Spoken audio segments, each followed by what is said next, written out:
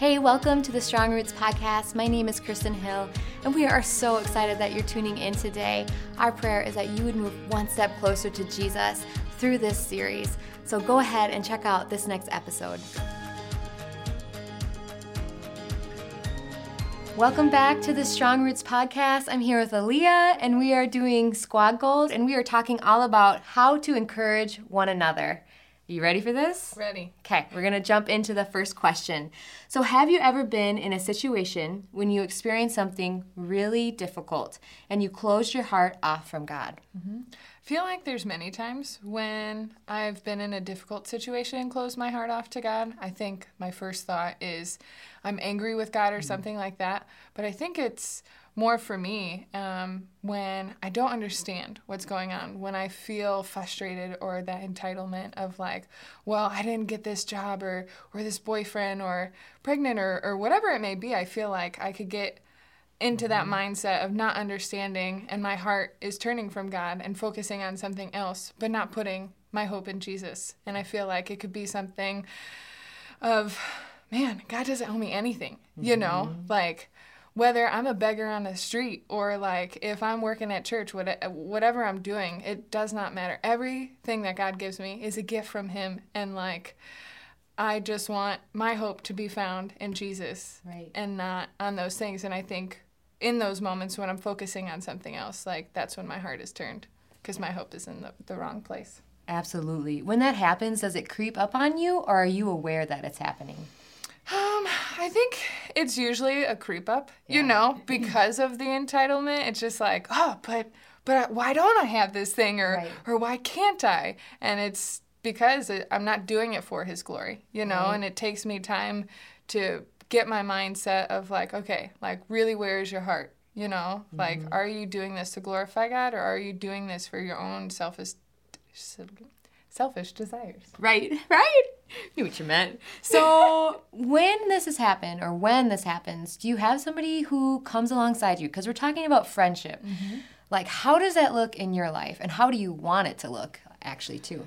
I feel like Elise and yourself, I feel like you guys come alongside me in the best way. I feel like if I know my heart's in the wrong place or I'm struggling with something, or if it's something that you guys notice, like if I seem off or whatever it may be, I feel like those are the moments where it's important to confess to someone and tell them what's going on and be real. And then you guys always encourage me. You always point me back to Jesus, you know? And I feel like that's the biggest thing, you know? Like, you guys are like my cheerleaders, essentially. Does it ever feel annoying? No. Good. No. No, because I think deep down, we all know. And you just need someone to help. I mean, we have Jesus to carry that burden, but He gave us each other to lift each other up. And I feel like when you guys are coming alongside me and lifting me in that way, it's just so much better because it's just like, okay, like I'm pouring it out. I'm getting that freedom that I need. Right. You know, my heart's being healed and I can move on tangibly and have somebody help me like, okay, how have you been doing on this? Right. You know, like, are you still struggling? Like, what boundaries can we put in place for you to not be doing these things or focusing on Jesus, you know? And like, you both have different ideas that I would have never thought of, you know? And then it clicks with you and it's like, yeah, that makes total sense. Right. What is the number one quality you look for in a friend? I think being loyal. Why? It's a great question. I think it's part of my personality, but I think it ties back to Jesus, like just being loyal. And, you know, like that's a trait of Jesus. Many traits that I love, but one that I just love to see, like somebody being loyal and like knowing that someone's there for you no matter what, because we all sin. We're not perfect. I'm going to hurt you, not intentionally, but like I'm going to hurt you at some point. And like, if you're loyal to me, you're going to, you know what I mean? In Jesus Christ, you're going to forgive me and say like, okay, I make mistakes too. Like, it's okay. Like, how can we grow together and move past this and like continue to deepen our relationship in Jesus? Oh, so true. I love that. So, what are ways that you personally feel encouraged? I think just continuing to be positive and like pointing me back to Jesus. Yeah. And in that, pointing out like what the issue is and helping me find a solution to fix that, essentially. You know, like here's a tangible way that I can point you back to Jesus with that. Right. How do you feel like you best encourage people?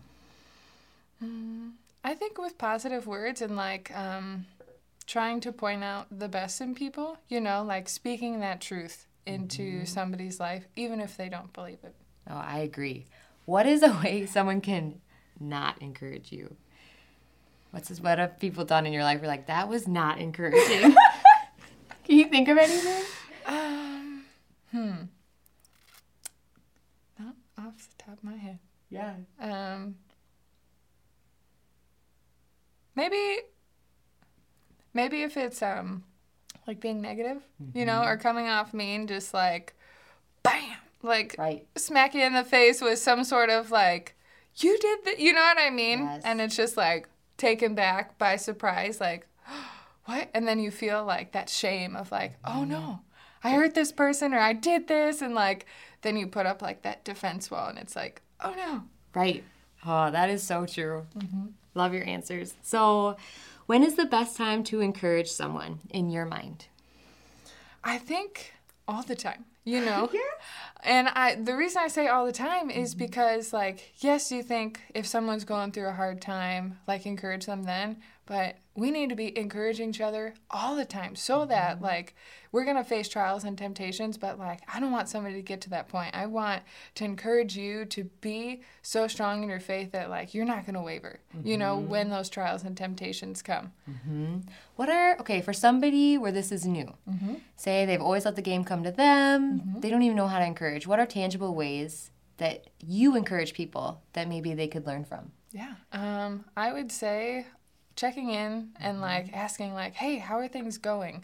How's your relationship with Jesus? You know, is there something specific that you're struggling with? How can I be praying for you, or how can I come along you? And the boundaries thing, I think that's something important to ask people, like, what boundaries can you put in place because you're struggling with this, you know? Or specifically asking them, like, what do you find helpful? Because each person is different. Like, do you find it annoying if I text you every day? Would you want me to text you every day? Right, You know, because right. everybody's different. That's true. And I think it's just figuring it out for that person and, like, yeah. I know you're really good at sending cards, too, and gifts. Yep. So I feel like sometimes, too, you don't even have to have words. Right. It can That's just true. be a gift, or it could be serving unexpectedly. You do all those things really well, too. And I think there's so many ways to, encourage people. Right. And I think sometimes it's easy to just put it in this box, Right. or feel stupid about it. Have you ever felt stupid encouraging somebody? Yeah. I think if I'm like, oh, I don't have a place to say, or they probably don't want to hear that, or, but usually it just winds up being like, wow, thank you so much for thinking of me. Like, if it is a gift or a card, like, I can't believe, like, you thought of me Right. and reached out. So, I love that. So how, in your mind, did Jesus encourage people around him? with his love, you know, love of by, like, meeting them exactly where they're at and pulling them along and, like, encouraging them to turn away from their sins and, like, be more like him so that they could be free of their sins. Last question. I think prayer is such a powerful way Yes. that we can walk alongside our friends. How does that look in your life? How do you pray for people, and how do you encourage them through your prayers? So I actually have a journal prayer book that it's like month by month, and it's been super helpful. But it's just a tangible way to help me put down like prayer goals for the month. But then I could put people in there specifically that I want to be praying for. And I feel like, because I want to be intentionally praying for people that I'm like, hey, like, I want to pray for you. And, like, write those down, you know, because I'll be like, oh, man, I totally forgot about that. But I'm so excited that each morning I could go to this journal and intentionally, like, stop and pray for them. And, like, if I feel on my heart that, like, hey, I don't know, I feel like I should text this person, right there, I'll just text them and say, hey, I just want to let you know I'm praying for you this morning. Why do you think prayer matters when it comes to encouraging people? think it's powerful. I mean, you know, God, it's our relationship with Jesus and pouring in that way. And I think it's also like putting our trust in him, knowing that like he's got control and like he hears us and. Oh, amen. Yeah. Thank you so much. Right.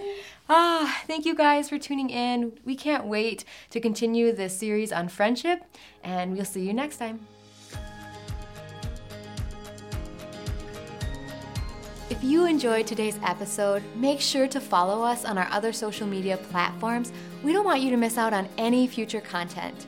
Thank you so much again, guys. I hope you have a great day. And I want you to know I am personally praying that your roots stay strong.